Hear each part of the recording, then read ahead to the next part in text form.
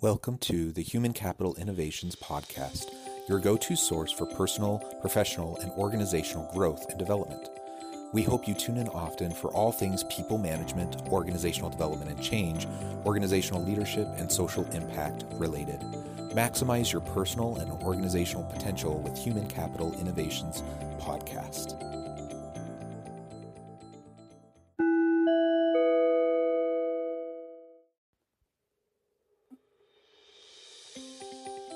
Welcome to the Human Capital Innovations Podcast. In this inspiring TED Talks HCI podcast episode, I explored Liz Fosslien's recent TED video, How to Embrace Emotions at Work.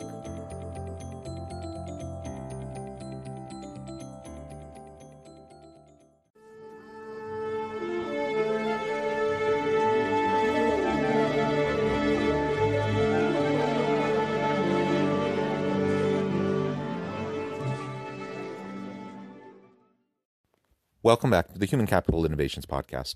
It's great to be with you again today for this inspiring TED Talks HCI podcast episode. Today I'll be exploring Liz Fosslien's recent TED video, How to Embrace Emotions at Work. You can't just flip a switch when you step into the office and turn off your emotions. Feeling feelings is part of being human, says author and illustrator Liz Fosslien. She shares why selective vulnerability is the key to bringing your authentic self to work. Thanks for joining me, and I'll catch you on the flip side of this first clip.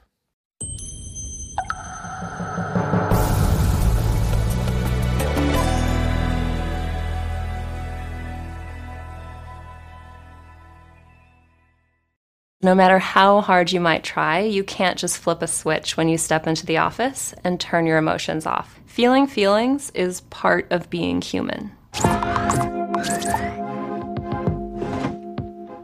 A pervasive myth exists that emotions don't belong at work, and this often leads us to mistakenly equate professionalism with being stoic or even cold. But research shows that in the moments when our colleagues drop their glossy professional presentation, we're actually much more likely to believe what they're telling us. We feel connected to the people around us, we try harder, we perform better, and we're just generally kinder. So it's about time that we learn how to embrace emotion at work. Now, that's not to say you should suddenly become a feelings fire hose.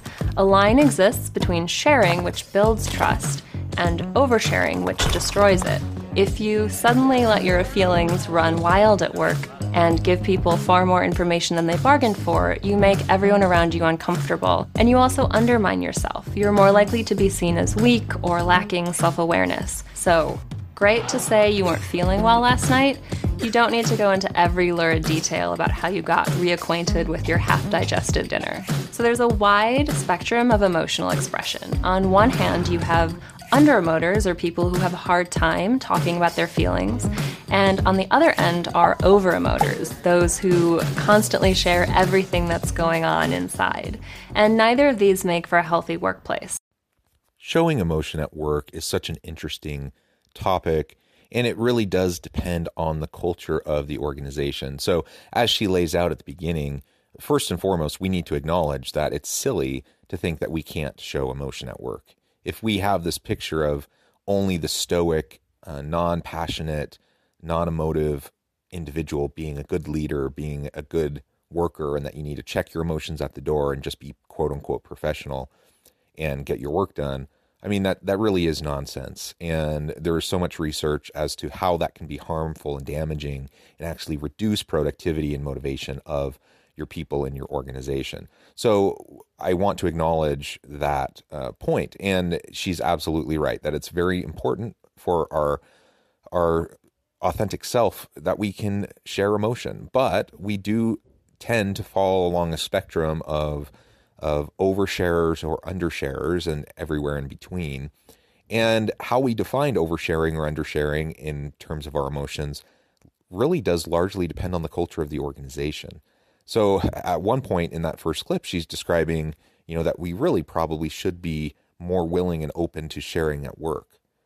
And when we do that, we can be more engaged, we can be more productive, we can have stronger relationships, we can develop trust. All of these positive organizational outcomes can emerge and develop as we can emote and share authentically some of what we are feeling.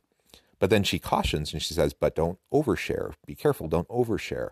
And the question then is, where is that line? How do you know when you're oversharing or undersharing? And my take is that it really, again, just depends on the culture of the company. That some companies, some leaders are far more open and willing to have people share, and others aren't. And it also depends on each individual person.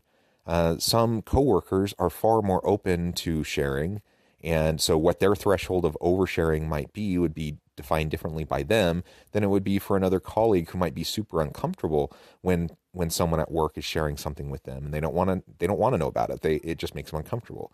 And we really do have to at least mention in this conversation also the importance of guarding ourselves against harassment, sexual harassment, and emotional harassment, and those sorts of problems that can emerge.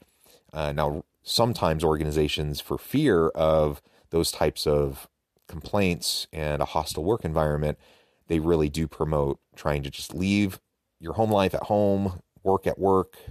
Don't get into all of your personal life stuff, in part because they don't want to delve into that arena of having to deal with personal things that can raise questions and red flags for people. And every individual person gets to define what is a hostile work environment for themselves, and that can be a tricky thing to balance.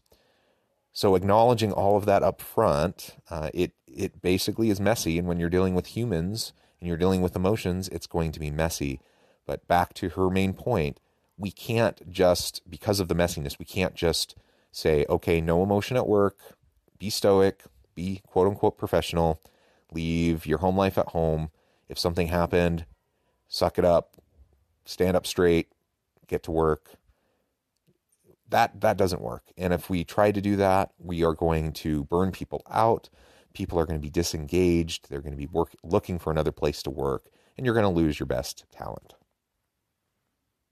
So what's the balance between these two extremes? It's something called selective vulnerability. Selective vulnerability is opening up while still prioritizing stability and psychological safety, both for you and for your colleagues. Luckily, anyone can learn to be selectively vulnerable with practice. Here are 4 ways to get started. So her answer to the question of what is the right balance is selective vulnerability. And she's going to lay out 4 specific things that you can do to develop that skill to be selectively vulnerable. And again, back to my point after the first clip, where that line is to, and where it's appropriate to be selectively vulnerable, how selective you need to be, that does largely depend. And so you have to be able to know the people you work with. You have to be able to know your boss. You have to be able to know the organizational culture. And hopefully we can, over time, create a more psychologically safe environment where people do feel safe and empowered to be their whole authentic self, to bring that self to work, to be able to share and express and emote. In my opinion, if we're going to err, I would say we err on the side of over-emoting, because it can be so harmful and damaging to people when we have to just put a cork in it and pretend like everything's okay. Putting on that facade can be so damaging. So that's my personal bias, that if we're going to err on the side of vulnerability and sharing and showing emotion, and even if that means that you might overshare for some people and make them a little bit uncomfortable, I do think that that's probably better than the other side of the extreme, or the other side of the scale of not being able to develop meaningful relationships, not being able to develop trust, and ultimately the negative psychological trauma that can occur as people aren't able to be their authentic self and having to wear a mask and put on a facade while they're at work. So as we practice selective vulnerability and we try to create psychological safety, I think that's the key goal, psychological safety. And ultimately, in the following clips, you'll get a taste of some of the specific things you can keep in mind as you're trying to gauge what that balance is, and trying to, be yourself, bring that self to work, but also not undermine your own work and your own professional development because of how others perceive you, if they were to perceive you as being an oversharer. First, flag your feelings without becoming emotionally leaky. Bad moods are contagious, and even if you're not vocalizing what you're feeling, chances are your body language or your expressions are a dead giveaway. So if you are crossing your arms or hammering on your keyboard, your coworkers are going to know you're upset.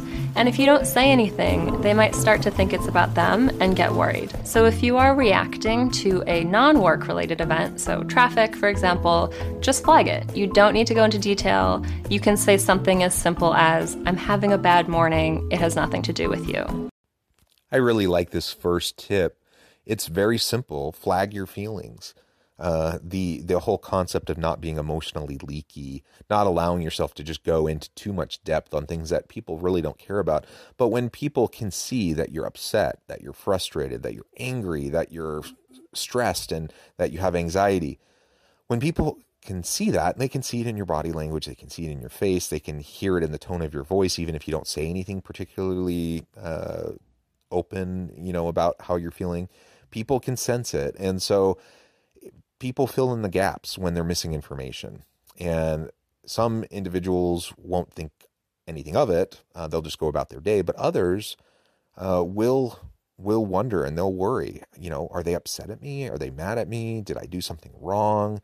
What did I mess up? And then people can have their own productivity reduced and their own sense of well-being diminished, just because you're not identifying what you're feeling. So flag that feeling. Just say to your coworker, "Oh man, I had such a rough morning.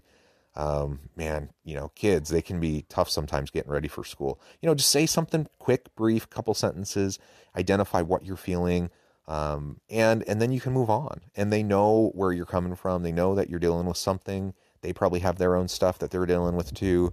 You can commiserate together for a minute, feel like you have each other's kind of emotional support behind you as you're moving forward, and it doesn't have to become a roadblock. And I guess that's the main thing with flagging your feelings, is you don't want your feelings to become a roadblock. And if you can identify what you're feeling and then just share that briefly with those around you, then it's a good thing for you psychologically, because you've been able to acknowledge and name what you're feeling through self-reflection, but you're also able to share it with your coworkers.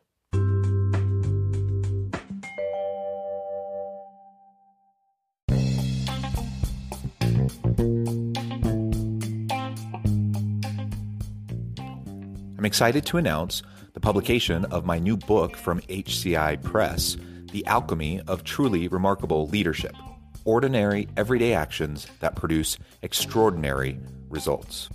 Consider how the nature of work has shifted over the past 50 years. With increased globalization, rapid technological advancement, and the shift in economic composition, the average job of today looks very different than the average job of 50 years ago. What will the jobs and organizations of tomorrow look like? Moreover, what does this all mean for organizational leaders? What are the core competencies and capabilities of organizations and their leadership that are prepared for continued disruption and geopolitical and socioeconomic shifts? Regardless of what the future holds, increasingly, leaders need to be socially minded, data-driven, decisive, champions of talent, and disruptors of the traditional notions of leadership, teams, organizations, and work. The Alchemy of Truly Remarkable Leadership will help you to explore your own leadership competencies and capabilities and consider ways to apply and implement them into your workplace and personal life.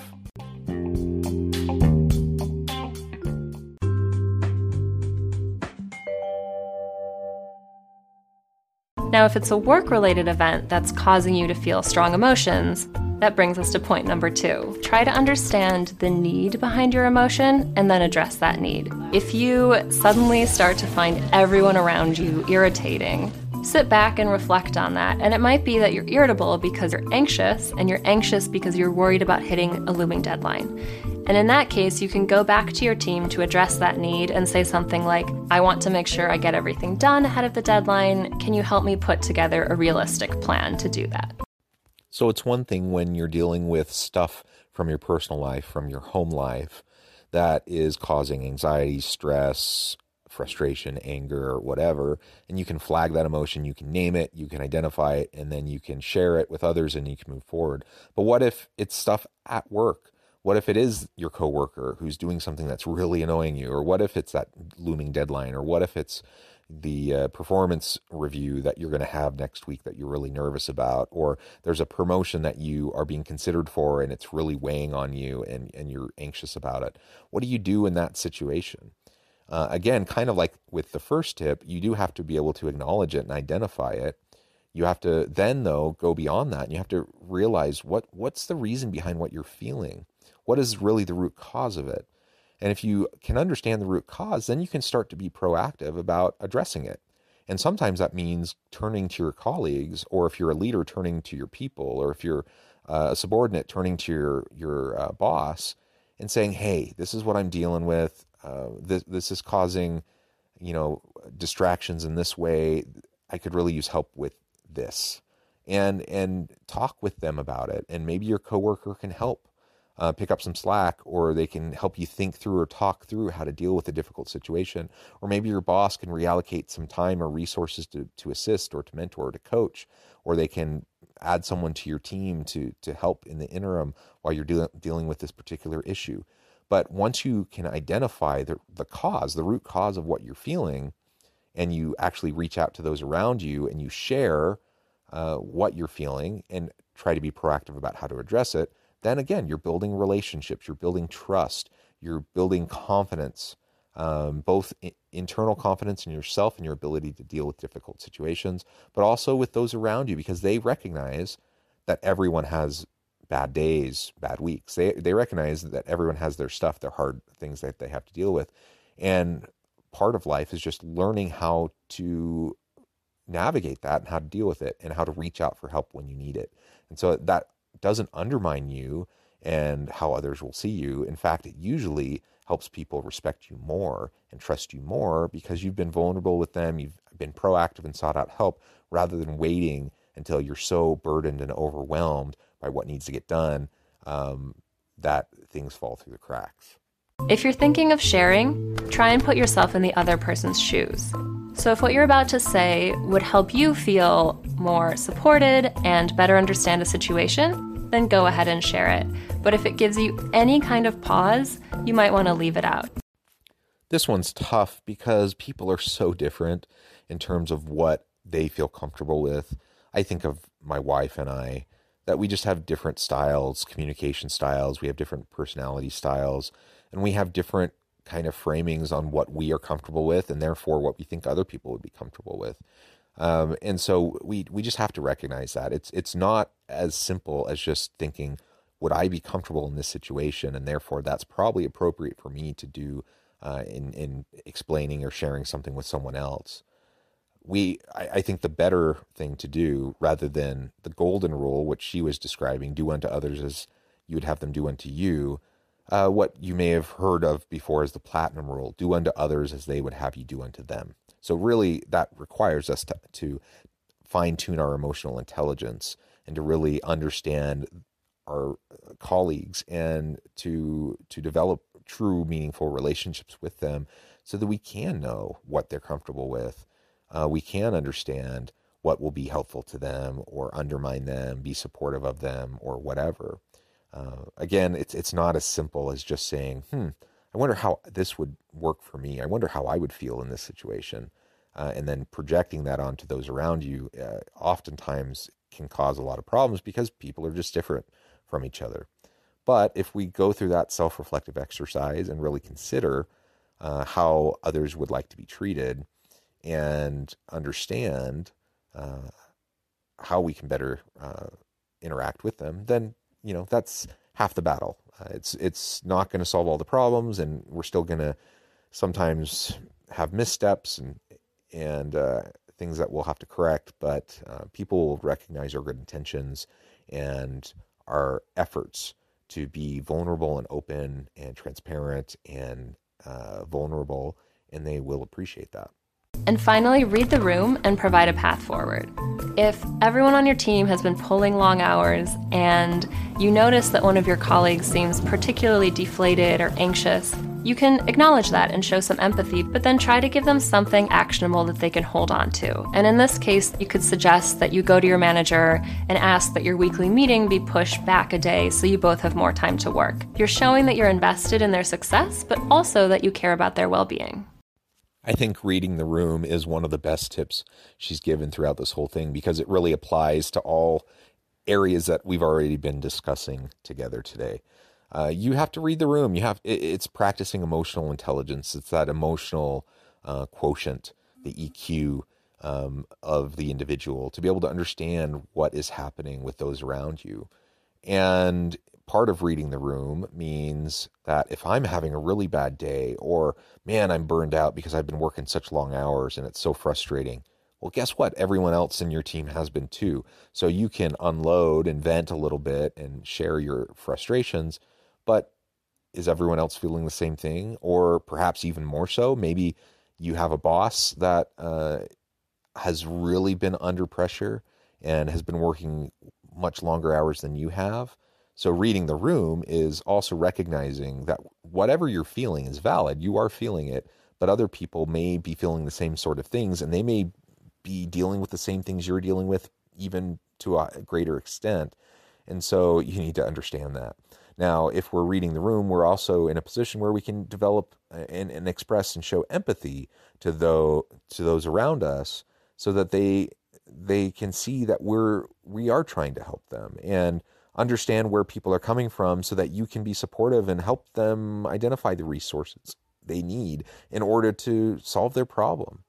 Ultimately, nobody's ever going to be perfect at this, but we all know people who just seem to have a high level of emotional intelligence and a high EQ, and it is a skill that we can develop. It is a skill that over time we can practice and we can learn through self-reflection and through vulnerability and communication on how others are dealing and managing with situations, and we can ultimately be there for them, show empathy, and be supportive. When we can be honest about what we feel and freely suggest ideas, make mistakes, and just not have to hide every piece of who we are, we're much more likely to stay at the company for a long time. We're also happier and more productive. So take a moment to reflect on the emotional expression that you bring to work each day. And if you are prone to oversharing, try editing. And if you're a little bit more reserved, look for moments when you can open up to your colleagues and be a bit vulnerable. And chances are, there will be a big difference in how people respond to you. And selective vulnerability might just become one of your most valuable tools. I absolutely agree with her that selective vulnerability is very important, and that we, generally speaking, I think most of us could probably do better to be more vulnerable, more open at work. Because not only does that give ourselves an outlet where we can be authentic and we can take off the mask and the facade, which leads to our own increased emotional well-being and psychological safety and productivity and engagement and commitment to our organization, but it gives everyone around us the permission to do the same thing. We all know individuals who are so buttoned up that you feel like when you're around them that you have to be the same way, because it makes you nervous, it makes you uncomfortable, because you're worried about them judging you or whatever the case may be. And if that individual, though, then, actually expresses some vulnerability and shows their emotive side, all of a sudden it gives you the permission to let your hair down a little bit, to let loose, to loosen that tie, to actually be able to be who you are. And ultimately, that's what we want. We want psychological safety in our organizations. If we truly want inclusive environments and cultures of belonging, then it starts with the foundation of psychological safety. And that comes through vulnerability and through the sharing of emotions. And ultimately, if it were me, I would say most organizations need to do a better job of moving along the spectrum to the emotional side of the spectrum, not the other way around. Selective vulnerability, though, is important, and she gave some good tips on how to gauge that and how to think through how emotive we should be in a particular situation. At the end of the day, I think it's important that we just try to be aware of where we are, where we stand with those around us. And recognize that in different contexts, we might portray ourselves and come across differently. I know that's certainly the case in my life. In certain work situations, I'm much more buttoned up. I'm much more very stoic. In other work situations with people that I have relationships with, I'm much more open and vulnerable and transparent, and the mask, the facade is down, and that is the place where I want to be most of the time. If I end up feeling like I have to be someone I'm not at work each and every day, I'm not going to last there very long. And so ultimately, we want people who feel safe, we want people who feel committed to the organization, and we want to give them the opportunity to thrive. We can do that through emotional sharing and vulnerability and creating places of psychological safety. Thank you for joining me for this episode of the Human Capital Innovations Podcast. As always, I hope you stay healthy and safe, that you can find meaning and purpose at work each and every day, and I hope you have a great week.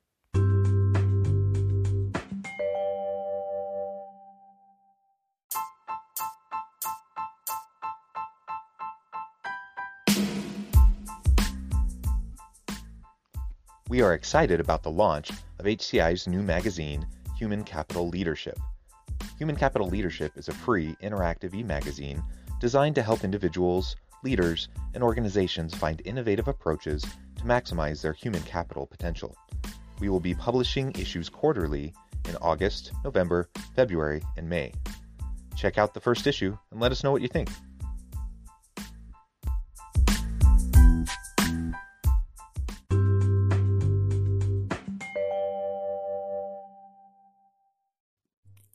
Thanks again for joining us for this episode of the Human Capital Innovations Podcast.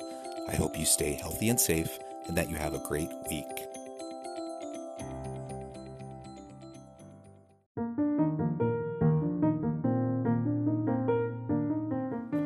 Check out our new weekly LinkedIn newsletter, Alchemizing Human Capital, exploring industry trends via original research and interviews with executives and thought leaders from across the globe.